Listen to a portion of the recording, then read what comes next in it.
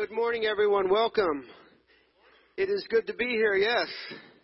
I was not here last week. If you didn't see me here, that is because I was away with the youth. We had a wonderful time away, but it is good to be back. It is always good to be here, at least for me. I hope I'm speaking for all of you, too. It is always good to be here.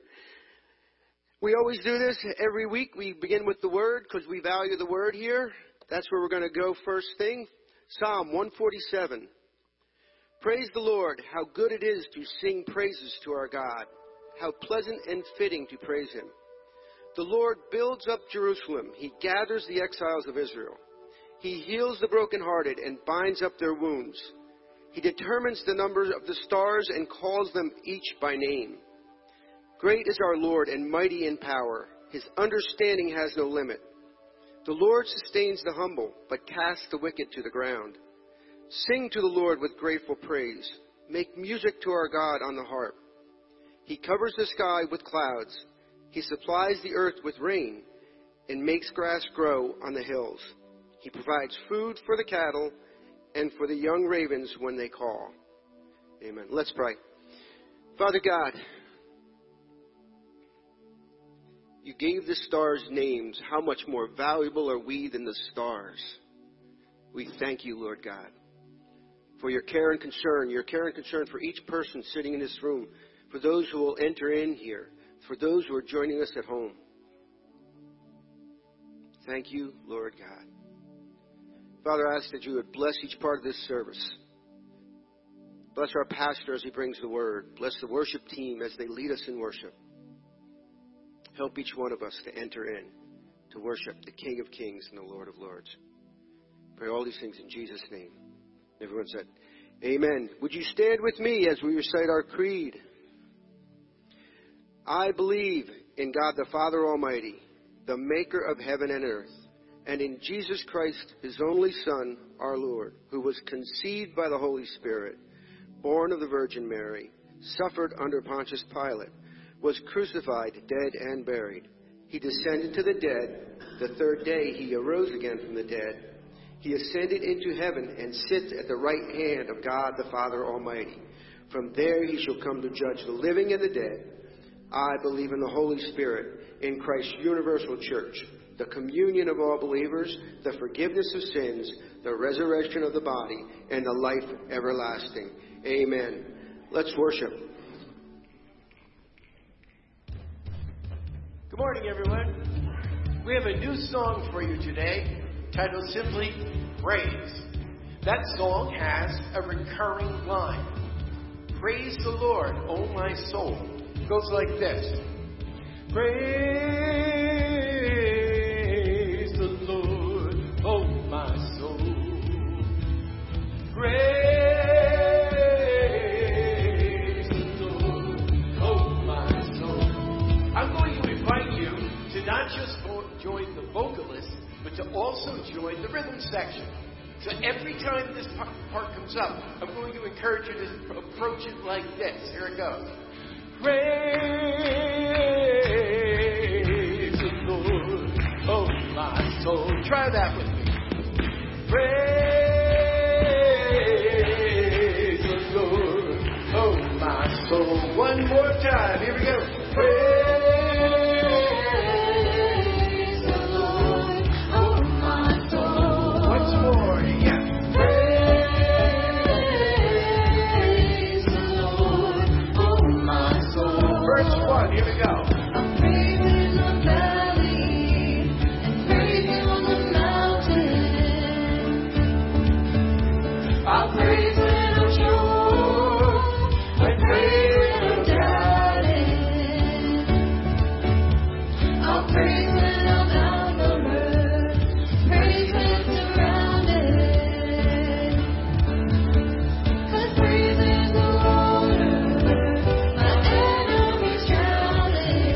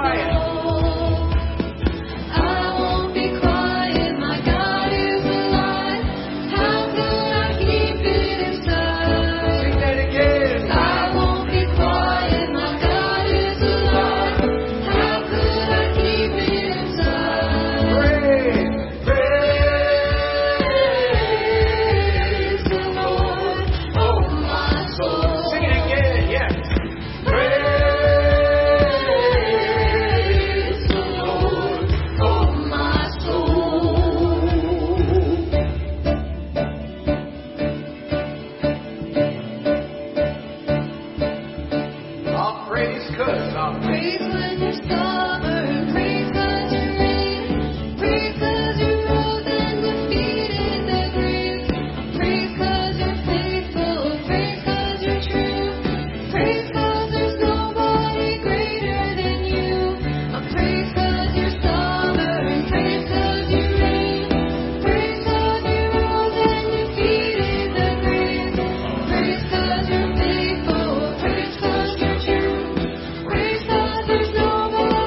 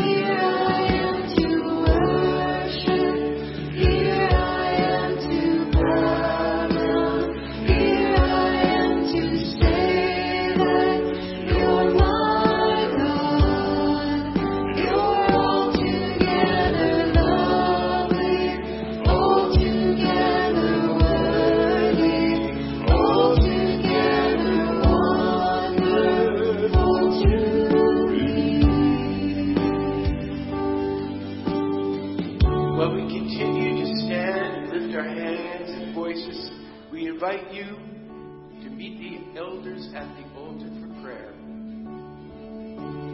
King of all days, oh so highly exalted, glorious in heaven above. Humbly you came to the earth you created, all for the sake became poor. So here I am to worship, here I am to bow down, here I am to say that you're my God. You're altogether lovely, altogether worthy, altogether wonderful to me. I'll never know how much it cost to see my sin upon that cross, and I'll never know how much it cost to see my sin upon that cross, and I'll never know how much it cost to see my sin upon that cross. I'll never know how much it cost to see my sin upon that cross. So here I am to worship, here I am to bow down, here I am to say that you're my God. You're altogether lovely, altogether worthy, altogether wonderful to me.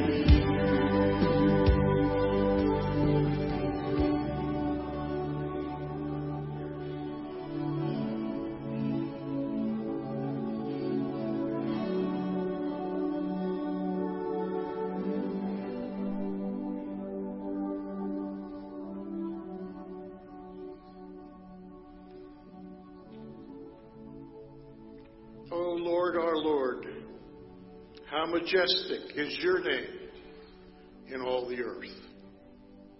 Let us pray. O Lord, we enter your presence this morning with a song of praise on our lips and with thanksgiving in our hearts. We acknowledge your holiness and join with those worshiping before your throne, saying, Holy, holy, holy is the Lord God Almighty, who was and is to come. Hear our prayers, O Lord, as they rise to you like living incense. We confess that we fall short of the standards you have set for us, and often our love of self stands between our love of you and our love for our neighbor. Forgive us, Lord, when we think we know better than you. Forgive us for any sins we may have committed. Forgive us for leaving undone the things that you would have us to do. Forgive us when we fail to wait upon you, Lord, for our direction.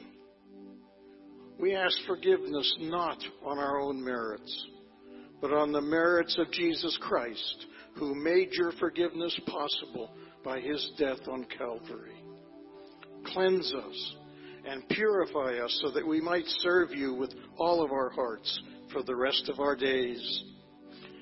Lord, we have so much to be thankful for, we don't know where to begin. Help us this week to see all of the little things that you do for us every day so that we can express our gratitude fully. Help us once again to realize that you are faithful and always with us to guide us and direct our paths.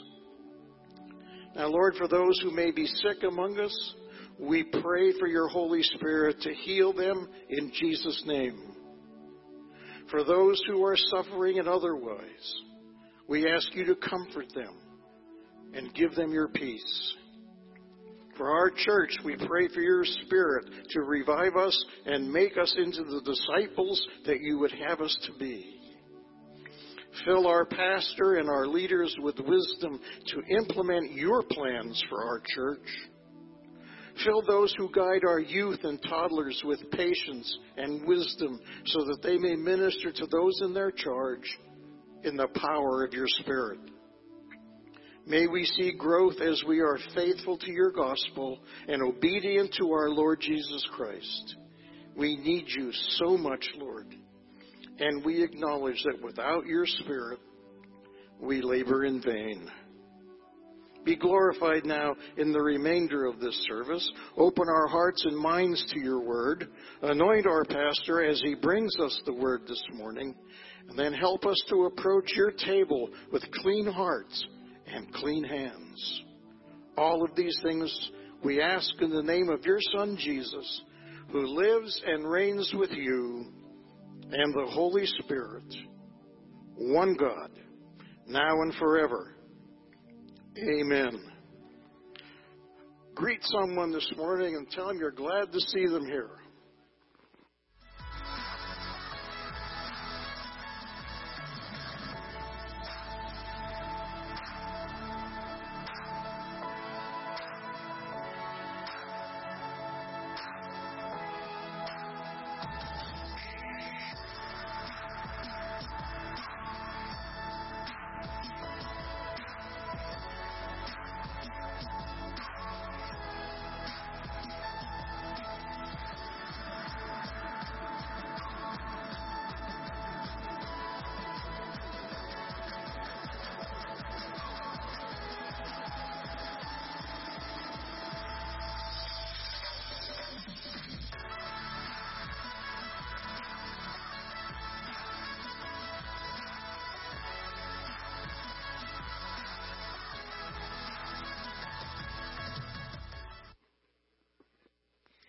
Well, good morning. We are glad to see you all this morning. If you don't know me, my name is Laura, and I have the privilege of being a deacon here and being part of the youth ministry, the youth kids ministry. And it struck me this morning as we want to welcome you, especially if you're new, if this is one of your first weeks here.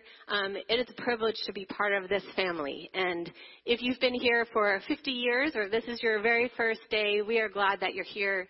In the bulletin, there's a QR code you can scan because we really would love to get to know you. We would love for this to be a place where you can grow, know Jesus, that you can be plugged in, that you can serve, and even serve our community through this place. So if this is your very first week, or again, if this has been your home for many years, thank you for being with us. Thank you for joining us online. And if you're new, there's a gift for you at the Information Center after service, and Pastor Jerry will meet you there and answer any questions you might have as well. So welcome. This afternoon, we are doing some fun quizzing and footballing with our Awana kids, and you are invited. Actually, the call to worship this morning from Psalm 147, that one verse, great is the Lord and mighty in power. I know that verse because I've been doing Awana for 12 years, and the kids learn it as a kindergartner. They learn great is the Lord and mighty in power. So we'll be quizzing them this afternoon at 4 o'clock, and you are invited. Come for some snacks. Come to see what our kids know. We would love to add you to our cheering section up in the fellowship hall. And if you're part of Awana, come early to get your T-shirt, to get signed in, to get part of a team, and get hyped up for the football this afternoon. Okay, in your bulletin, hopefully you all have a bulletin. If you haven't gotten one, there are ones on the tables near the doors. There's an information sheet in there. If we don't have your information, if you don't get fun notes from Pastor Jason, if you don't get birthday cards, if you don't get emails about our service, that means we don't have all your stuff. So please fill that out. You can put them in the offering boxes on your way out. Even if you think we have all your information, just take a minute, fill it out, put your birthday in there. Maybe your email address has updated. Maybe you don't have AOL anymore. Just put it in there, and we'll make sure we have all your stuff. Okay, some people still have AOL, and it's okay. But if you have new information, we'd love to be in contact with you. And finally, we did have the youth go on the retreat last week, and I talked to our leader, Gary, for a little bit. He said it was a wonderful time with the kids. They had challenges before every service, and FGC youth dominated the challenges before each service. But even more so than that, they had time together. They had time to open the Word together. And Gary said the highlight of the week was on Saturday when he was able to come down front as a leader and pray for the kids, for our kids from FDC Youth who were able to share with them about their lives and things that they're struggling with and things that they need prayer for. And as a leader, that was a special time for him, and even got to pray for some other kids that came down and opened their hearts. So we are grateful for Gary and for Pastor Jason and for Brian, who lead that team. And we are so grateful that because of your giving, because of your faithfulness, every youth who wanted to go on that weekend was able to go on that weekend. So thank you for being part of this community, for allowing the kids to have that opportunity, and continue to pray for them. It's hard to be a teenager, and we pray that we can serve them well. You can give online, you can give in person, and don't forget your information cards go in the same place as your offering as you're leaving today. Let's stand together as we continue to worship. For those of you who don't know, I am a retired music teacher. I taught for 37 years. And one of the things you do when you're a good teacher is you check for understanding. So I'm just going to, you don't have to say it out loud, but I'm just going to check for understanding right now. Can you recall the 3 pillars of our worship from Thessalonians? Well, rejoice is number 1, yes. Do we know the next one? We just did it in the middle of the service. We prayed, and what's the last one? And give thanks. I just want to bring us back to those 3 pillars of our worship service as we continue here.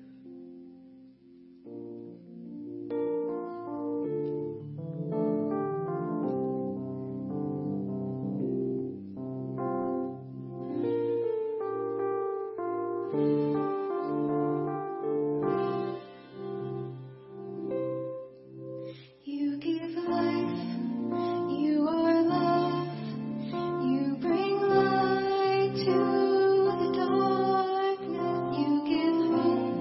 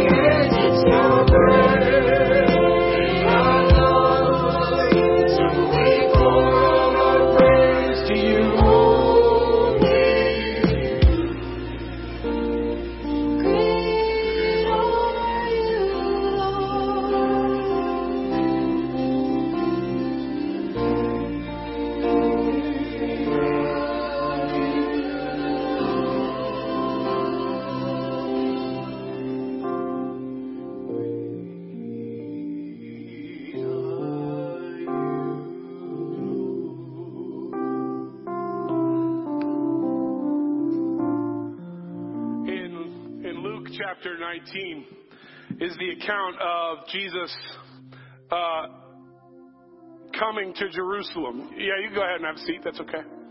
We're going to sing in just a second one more time, and you could sing at whatever level you're comfortable, sitting, standing, arms up, arms down, wherever you want to make that expression of worship. But in Luke 19, Jesus is coming into Jerusalem, and he's being praised. And the crowds are saying, "Blessed is the King who comes in the name of the Lord, peace in heaven and glory in the highest." It says, some of the Pharisees in the crowd said to Jesus, "Teacher, rebuke your disciples." And Jesus said, "I tell you, if they keep quiet, the rocks will cry out." All the earth, all of creation is an expression of worship into its creator. And yet we have a special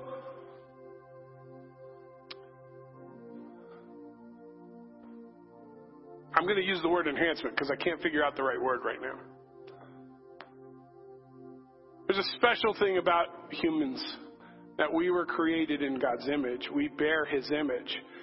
And so when we worship, he is glorified to an even higher exaltation. There's something more powerful about our worship. So while all the earth will cry out, something in the heavenlies, something in the spiritual realms happens when we worship.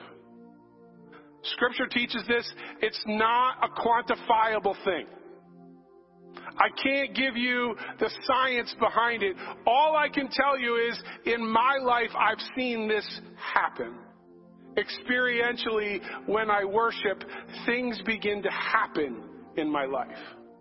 Strongholds that are struggles that I have break when I worship. Disappointments become less of a focus when I worship. Arguments that I'm in occupy less of my mind when I worship. And so when I worship, when I come to this place, when we come to this place, when we cry out, we're saying all that stuff is less important than God. And when we say God is the most important, he blesses us. So if you're in the middle of something this morning and you don't know how to solve it, worship. The word today has been praise. It was really fun to hear our church clap in that first song. If you missed the first song, you missed an experience this morning. But the word today has been praise. We're going to sing this one more time, and we're going to spend a few moments allowing God to do something in our midst that we can't do on our own. Sorry, stand, sit, hands up, hands down, whatever you feel comfortable worshiping, we're going to keep going. All the earth will shout your praise, our hearts will cry, these songs will sing. Great are you, Lord. All the earth will shout your praise. Our hearts will cry. These songs will sing. Great are you, Lord.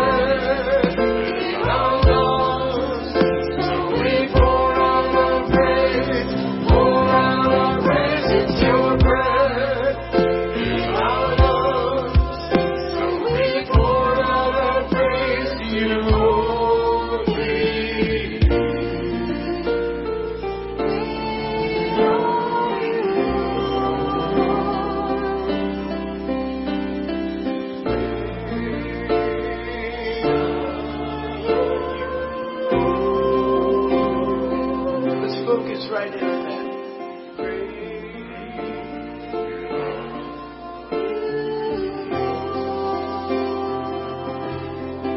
As they continue to play, if my mic is on, there we go. I encourage you to start to just begin to up your own song of praise, your own, and you guys can keep going right with that. Just keep us in that groove. But I encourage you to just start to and if you don't know how to do that, just start listing the things that you're grateful for. God, I'm grateful that I woke up this morning. I'm grateful for sun. I'm grateful that we're here today. And so I encourage you just now, even if you don't feel comfortable loud enough for the person next to you to hear, just in your spirit or out loud, whatever you're comfortable with, begin to list out the things you're grateful for.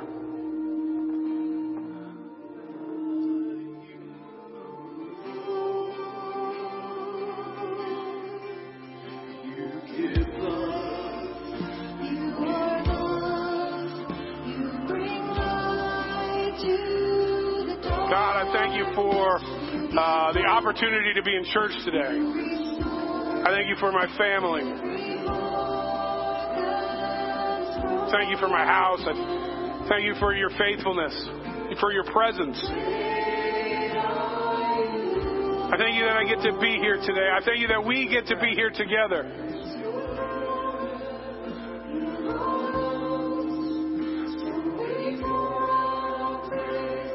Pour out our praise, it's your breath.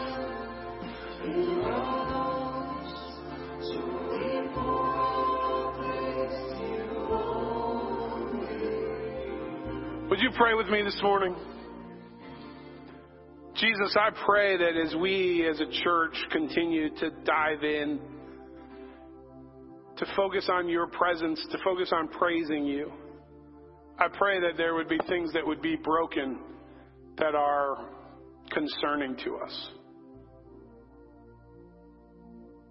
God, for people who are struggling with anxiety this morning, who are here, I pray that the peace that passes understanding would settle even as we worship this morning. God, I pray for people in our church whose finances are not adding up. I ask for the supernatural provision of the Holy Spirit. God, I pray for people in their church whose relationships with their family are strained.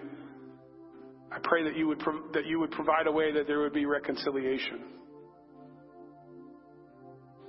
I pray that we would reflect your kingdom in this world, that you would be honored by what we say and do. Help us, whether it's during the song time of our services on Sunday morning, or while we're driving on a Wednesday afternoon, or in an office Thursday morning. Help our lives be lives of praise to you. In your name we pray. Amen. Amen. You may be seated. Children, you are dismissed to Children's Church. And while they're doing that, check out this video.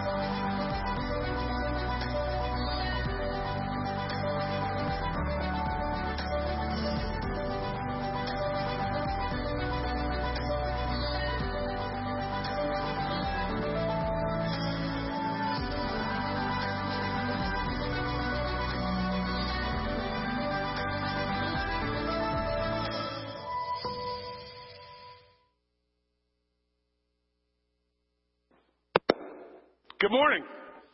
If we haven't met, my name is Jason. I'm the pastor of FTC, and it's an honor that you've chosen chosen to spend some time of Sunday morning. I'm going to try to stop making that noise by putting my microphone in my pocket, and we'll keep moving forward. If you're new with us and you've never experienced a little bit of what we just experienced during our worship, I want to just welcome you. Thank you for being here. We do believe, the Bible teaches us, that God inhabits the praises of his people. And so periodically, not all the time, periodically we'll extend that worship time and singing time. We call it worship, but it's singing time. And just allow for some reflection to happen during the service. And if I encouraged you to say words and you were uncomfortable, please don't think that was weird. I can understand if you're new that might be different, something you haven't experienced before. But we work hard here at FTC to create environments where people can experience God's love. And that's one of the ways that can happen. And so thank you for walking through that with us. I hope that your experience here today is great. I can promise you that because you're here, other people's church experience is great today. Church is better when we're together. And so thank you for being here. And if you're online this morning, welcome. We're glad you're here too. And I encourage you, actually we're going to have some audience participation in a few minutes. And I encourage you online to participate in the chat. So, yeah. We've been talking about lately the passage in Matthew chapters 5 through 7, famously known as the Sermon on the Mount. This sermon that Jesus preaches is actually the first of 5 discourses or major teachings that are presented in the book of Matthew that are designed to help the readers that Matthew was writing to form and live out or reflect the identity and character of Jesus. What it means to be a citizen of heaven. Jesus in Matthew chapter 4 says, I want you to know that the kingdom of heaven has come near. And so Matthew unpacks what it is to be a citizen of God's kingdom. Citizen of heaven, citizen of God, God's kingdom, same. And so Jesus is teaching a different way to live. And we've been talking about that. And we aren't the only ones who talk about this. The Sermon on the Mount is one of the most well-known or recognizable passages in all of Christendom. For centuries, theologians, biblical scholars, pastors, teachers, academics, all of the above have focused on this passage, on this sermon, on this passage, to try to find exactly the core of what Jesus was talking about. One of the more well-known modern-day scholars is a guy by the name of N.T. Wright. He's from England, and he's one of the most well-known New Testament biblical scholars and theologians alive today. And he's offered some insights into the Sermon on the Mount on his writings and in his lectures. He offers some key points and perspectives that I'd like to share with you today, kind of as a background as we keep going. He breaks this down into a number of different kind of categories. And so in regards to an ethical vision, Wright offers that the Sermon on the Mount is Jesus' fundamental teaching on the ethical vision of the kingdom of God. He argues that Jesus isn't merely presenting a set of rules, but he's rather unveiling a new way of living in the kingdom.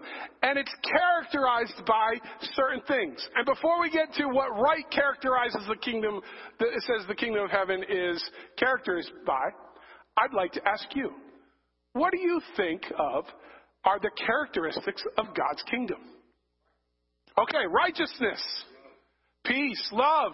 Who else? Don't be Holy Spirit. What else you give me? Joy. That's one in my house, Joy. If you don't know, my wife's name is Joy.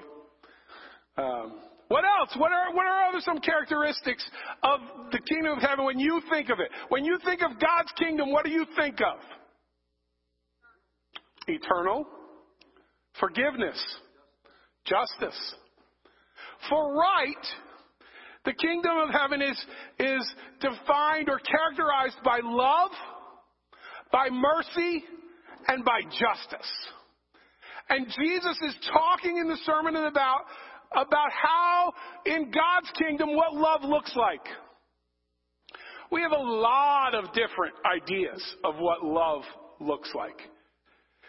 If you look at the last 70 years of pop culture in our country, from things like the Beach Boys, to the Beatles, to movies, to modern day hip hop, the idea of, which I don't know much about, that's why I just had to give the genre instead of an artist. The idea of love is varied. And so Jesus is the same is true in first century Palestine. In the Roman world, the idea of love, there's different words for love and how it means. And there's Jewish people have this ethic, this rules from the Old Testament. But Jesus is trying to get people to go beyond the rules. Right? It says that the Sermon on the Mount is a challenge to the religious establishment. And he highlights how the teachings on the Sermon on the Mount challenged Pharisees and challenged other religious people and their interpretation of the law. Jesus calls for a righteousness, one of the words we talked about earlier, that surpasses the external observation or observance of the law, and delves into the heart and motives of individuals. And we're going to see that later as we get to our passage today. But there's one thing about following the rules. There's another thing about the heart wanting to be right. And Jesus is clarifying those things in the Sermon on the Mount. Regarding kingdom ethics, right, says that the Sermon on the Mount outlines the ethical standards and principles that define life in the kingdom of Jesus. It emphasizes qualities like humility, peacemaking, purity of heart, sacrificial love. You know, when I think of those four characteristics, and this is just off the top of my mind, it's not even in my notes, I think about the political rhetoric of the day, and it's just identified the same way. When we think about our politics today, we think about humility and peacemaking and purity of, oh wait, no we don't. Purity of heart and sacrificial love. Those are things that reflect the character of God, and those are the things that reflect His reign in the world. Jesus is talking about how, as His people, we too should reflect those characteristics in this world. The transformation of the heart is another theme for Wright. He highlights the transformative nature of Jesus' teachings, which call for a radical reorientation of one's attitudes, one's values, and one's priorities. The Sermon on the Mount isn't about self-righteousness. It's not about legalism. It's not about a set of rules that we have to follow whether we like it or not.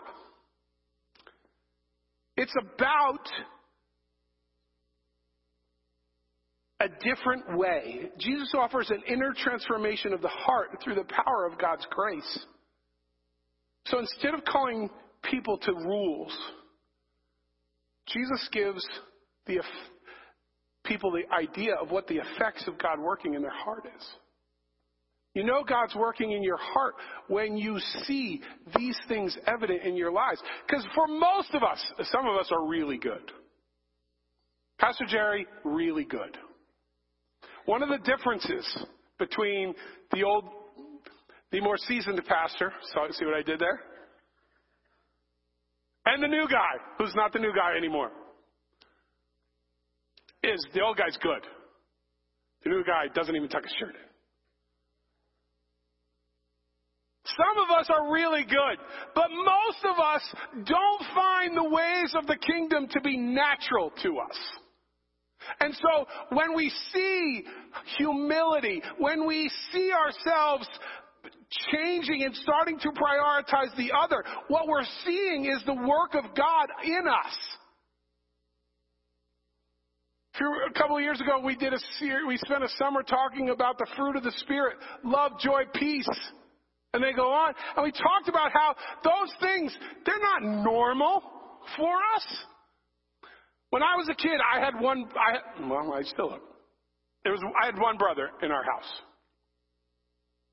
And our relationship was not characterized through love, joy, and peace. I could tell you. There were things I loved about beating him. I found joy in terrorizing him. There was no peace. Because when I hit a limit of terrorizing him, then when he told my parents, then I was in trouble and I didn't experience peace. There was justice. I didn't agree. But they don't come naturally to me necessarily. And so the Holy Spirit working on my heart recreates and transforms me to have different things, different results happen, different priorities that I care about in my life. The last idea that Wright highlights is the juxtaposition of the idealism of Jesus' teaching combined with a practical application. See, Jesus' teachings are not just some idyllic idea that is not possible to believe. Jesus offers practical application about how to do this. The principles articulated in the Sermon on the Mount can be lived out in various social and cultural and political contexts. And they urge kingdom citizens to embody the values of their interactions with others. And it has to be intentional. We have to choose to do these things for each other. And when we do, some people might highlight how great we are. You are so humble, said no one to me ever. Just kidding. We like to celebrate those things. And behaviors you want repeated should be praised. But the reality is when we receive praise for reflecting God's character in the world, what we should be doing is praising God that we were able to do that. Because it's God's work in us that allows us to do those things. You did them. You didn't become a robot. It's not like if anything good happens, it's God, and anything bad happens, it's you. So you shouldn't do anything because you can only do bad things and God can only do good things. You did the things that God gave you the option to do. But you did them through His working in you. There's this partnership that happens with the Holy Spirit that allows us to do God's work in the world. They don't come natural to us, but they happen. And so let's explore today's text with those elements in mind. It's from Matthew 21 through 26. It says, you have heard that it was said to people long ago, you should not murder. And anyone who murders will be subject to judgment. But I tell you that anyone who is angry with a brother or sister will be subject to judgment. Again, anyone who says to a brother or sister, Raka, and that idea of Raka, this is and we'll get that back. We probably had a computer freeze. The idea of Raka, it was an Aramaic term of contempt.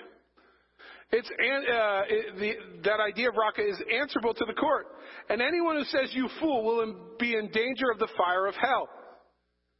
Therefore, if you are offering a gift at the altar, and there remember that your brother or sister has something against you, leave your gift in front of the altar.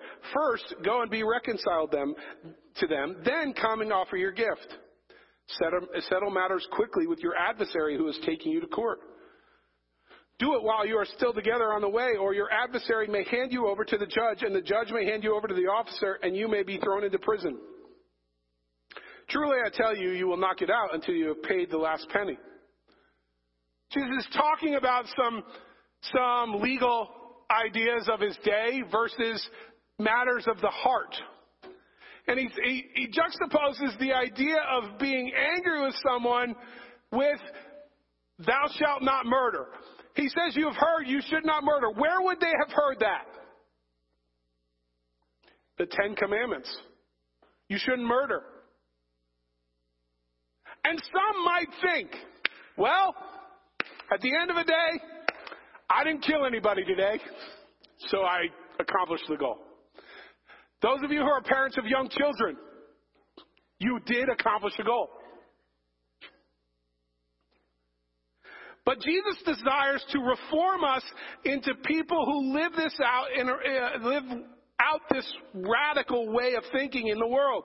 You see, the teachings of Jesus are meant to transform or shape our whole lives. In Romans 12, Paul calls for the people in Rome to, says Romans 12:2. Do not conform to the pattern of this world, but be transformed by the renewing of your mind. Then you will be able to test and approve what God's will is, his good, pleasing, and perfect will. The idea of being transformed. We can position ourselves to allow this to happen. And so in the Sermon on the Mount, Jesus offers 6 antitheses or like opposites. Through these 6 opposites, Jesus is contrasting 2 types of covenant faithfulness. There is a deficient righteousness. I didn't kill anybody today, so I'm all good. And there are some who wanted to live by the letter of the law, so if they didn't kill anybody, they considered themselves righteous. And Jesus is saying there's a surpassing righteousness, that those who are part of the kingdom of heaven, the teachings of Jesus challenge our justification. And here are some themes that we might find in the Sermon on the Mount on surpassing righteousness, or that challenge our justifications. The Sermon on the Mount advocates a radical obedience to Scripture, as opposed to a formal one. Jesus is not trying to give a new law. He says he's fulfilling the law.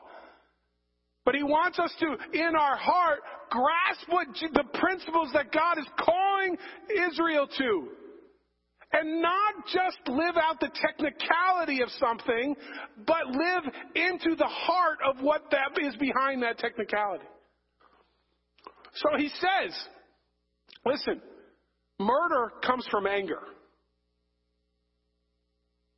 So rather than live to the standard that says, I won't let my anger get to the ultimate point of killing someone, live in such a way to deal with the anger. Because your heart is more important than your actions. Now, in today's civic world, we get judged by our actions, and that's appropriate. But in God's kingdom, God is concerned about our heart. And so, rather than live in such a way that we are rules averse, sometimes we try to stay out of trouble. Not all of us. Sometimes we try to technically not violate the rule. When I was a kid, I was really annoying to my mom. Because I would argue the technicalities of why I shouldn't be in trouble for what I did.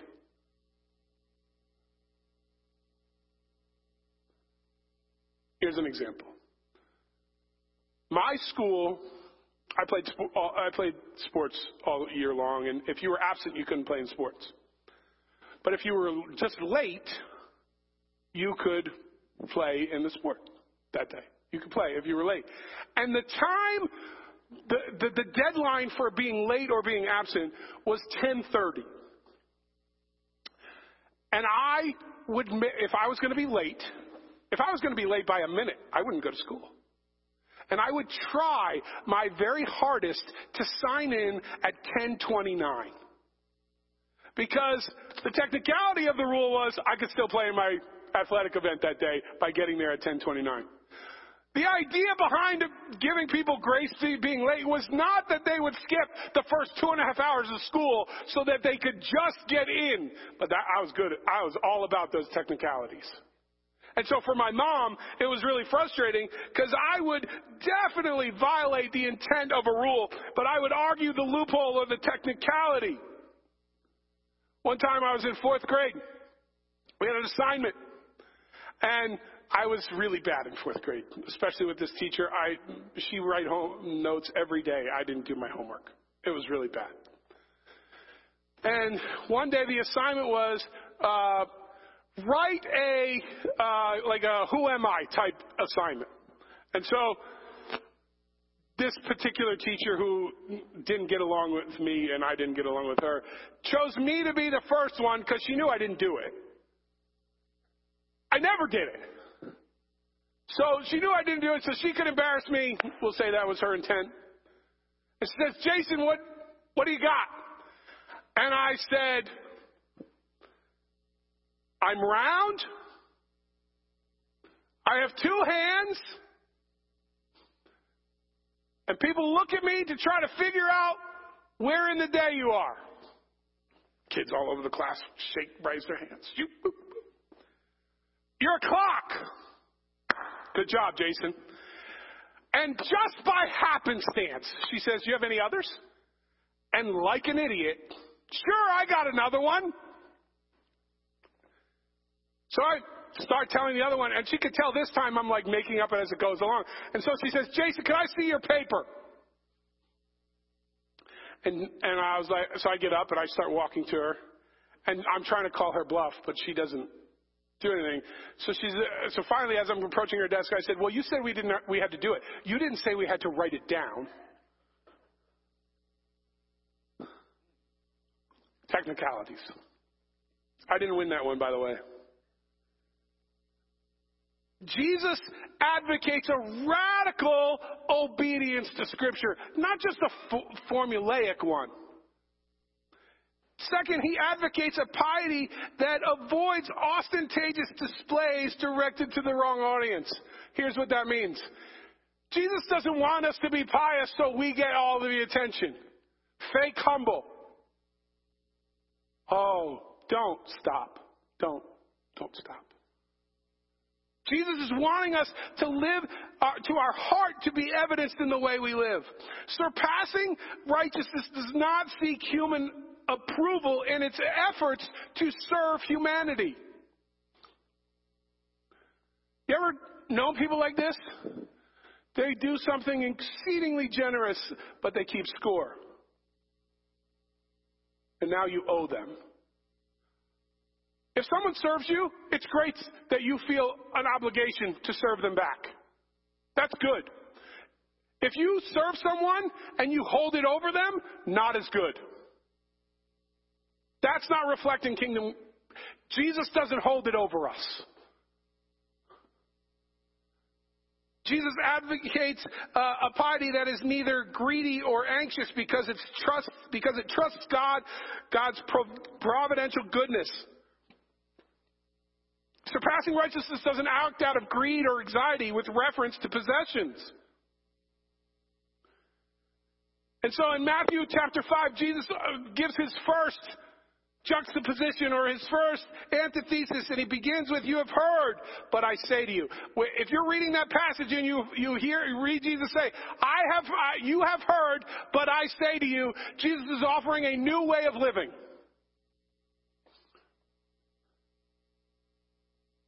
When it comes right down to it, in modern lingo, he says, to not get in trouble, you must do or do not do this. But I'm urging you to live a life not just of avoidance of trouble, but to live a life of excellence.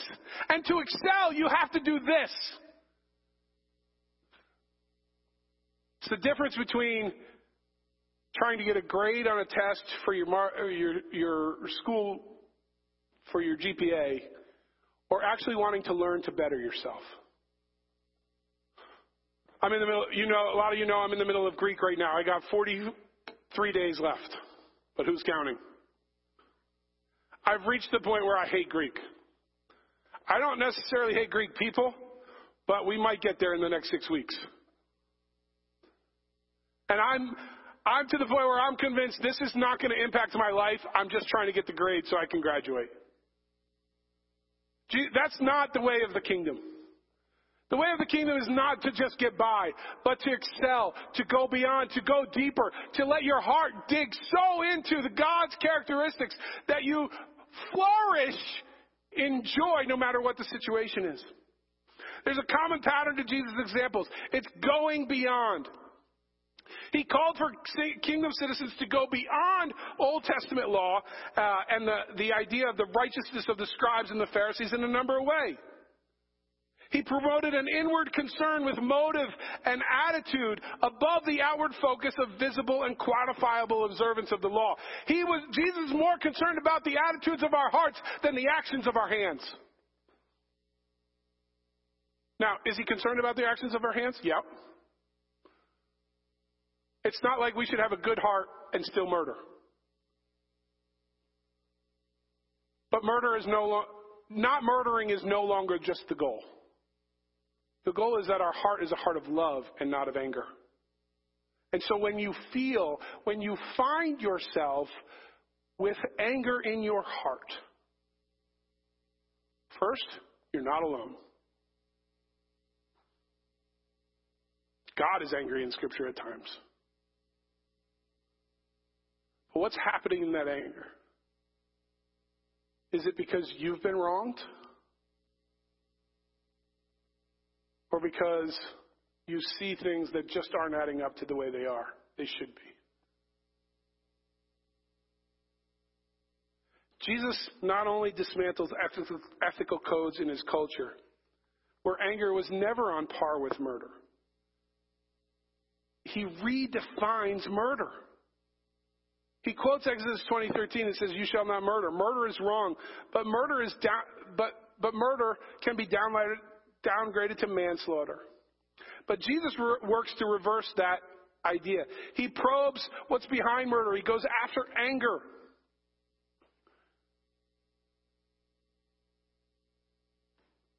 It would have been crazy for his audience to hear that he's providing the punishment for murder to those who are angry in their hearts.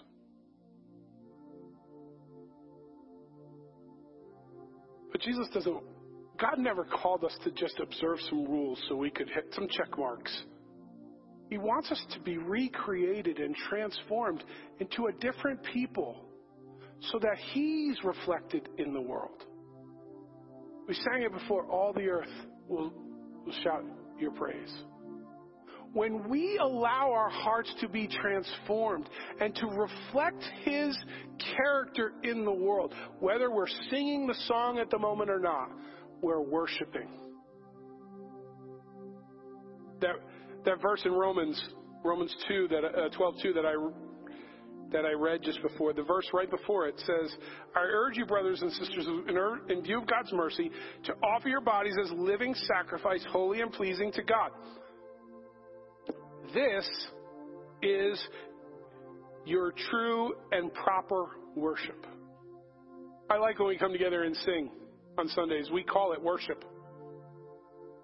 But true worship is living our life in such a way that we sacrifice what we want, what comes naturally to us, to prioritize what comes supernaturally from God. Love, humility, the prioritizing of the other over ourselves. And so Jesus reframes what is acceptable. And then if you're keeping notes, I'll give you the last one. We're not going to get there. But Jesus encourages reconciliation. Radical reconciliation. Instead of being angry at the person and settling it in court, find a way to settle things between the two of you so that you can both glorify your Father in heaven. Sermon on the Mount it's a very famous passage. It's not an easy way to live out your life. Jesus is calling us to be radically different. And the only way we can do that is by allowing the Holy Spirit to work in us. And that's an everyday thing. I've talked a couple of times about how I keep getting behind really slow drivers. Since I talked about the idea of hurry during Advent.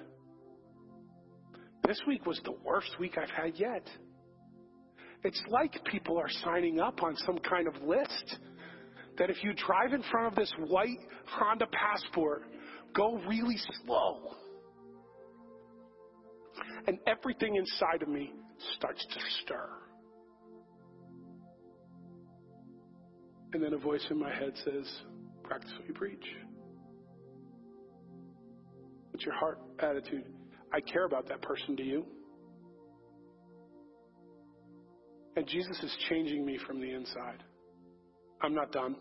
We've got a long way to go. But Jesus is changing me from the inside. He's not worried that I'm going to drive by and shoot the person. He wants me to love the person. And that's a silly example. I get it. I don't even know the person we're driving down the road. How bad could it be? But in the silly examples, we find the same heart change as in the deep examples.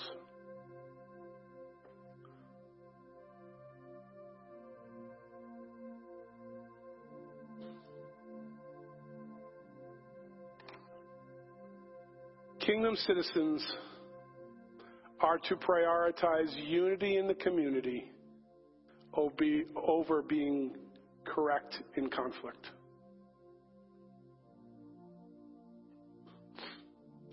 When we do that, when we care more about the person than we care about being right, that's what Jesus is after.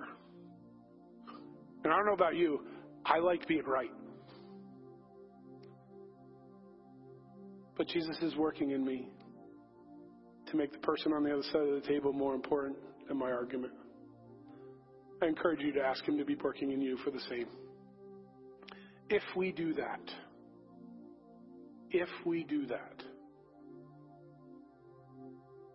I can't even imagine what's going to happen in this valley. When we do that, people are going to be so overcome with curiosity about why we are the way we are that they can't help but come and find the hope that you have found in Jesus. Would you pray with me? Jesus, help us to have your heart. There are times where it is so difficult, but your Holy Spirit is at work in us, calling us to live in just a different way, to prioritize different things, and to shine your light in the world.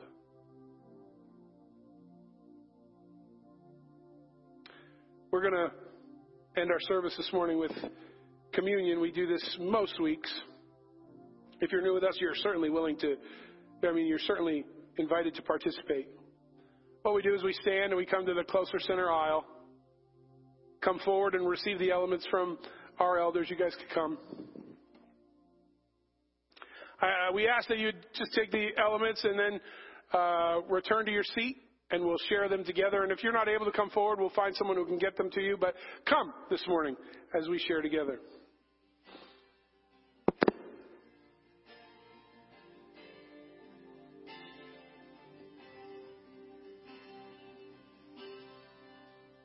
You give life, you are love, you bring light to the darkness, you give hope, you restore every heart that is broken.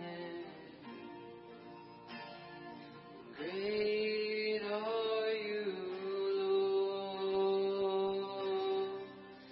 It's your breath in our lungs, so we pour out our praise, pour out our praise. It's your breath in our lungs, so we pour out our praise, pour out our praise. It's your breath in our lungs, so we pour out our praise, pour out our praise. It's your breath in our lungs, so we pour out our praise to you only.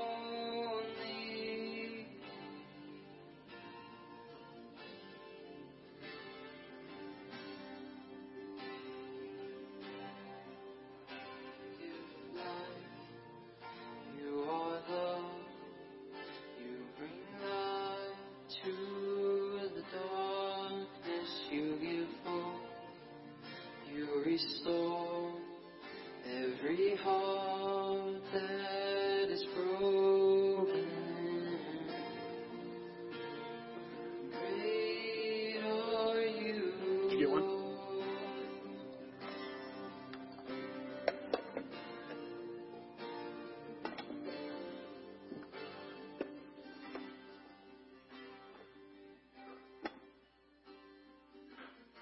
On the night he was betrayed, Jesus took bread and he broke it.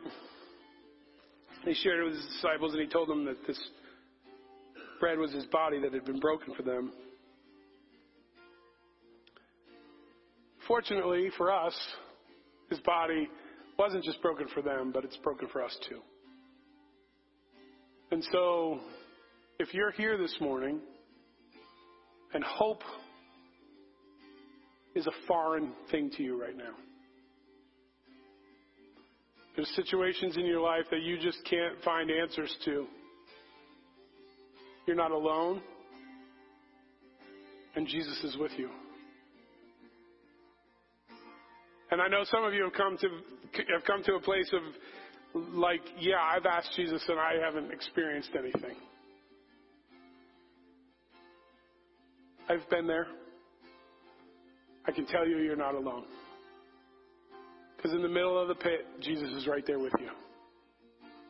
And I don't know what the outcome's going to be, but I know Jesus is never going to abandon you. He's never going to leave you.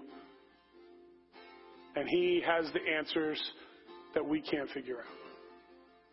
And so as I pray, I'm going to pray for you.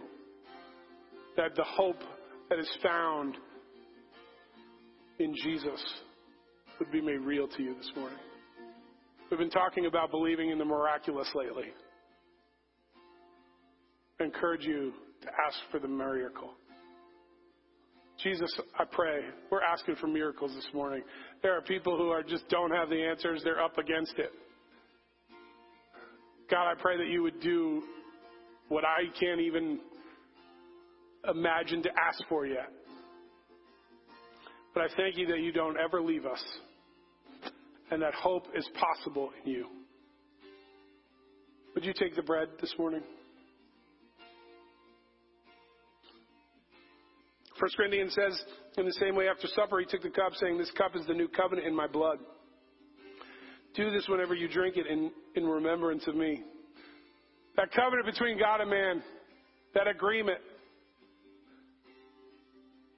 it's possible for us to be different because the Spirit is in us, because of the covenant that Jesus has offered us. Would you pray with me? Jesus, I thank you for the blood. I thank you for the way you've come and saved me, and that your Holy Spirit is working in me so I can reflect you in the world.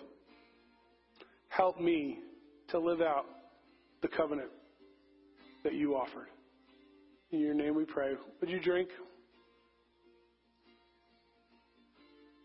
Would you stand as I offer today's benediction?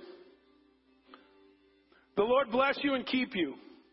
The Lord make his face to shine on you and be gracious to you and turn his face toward you and give you peace.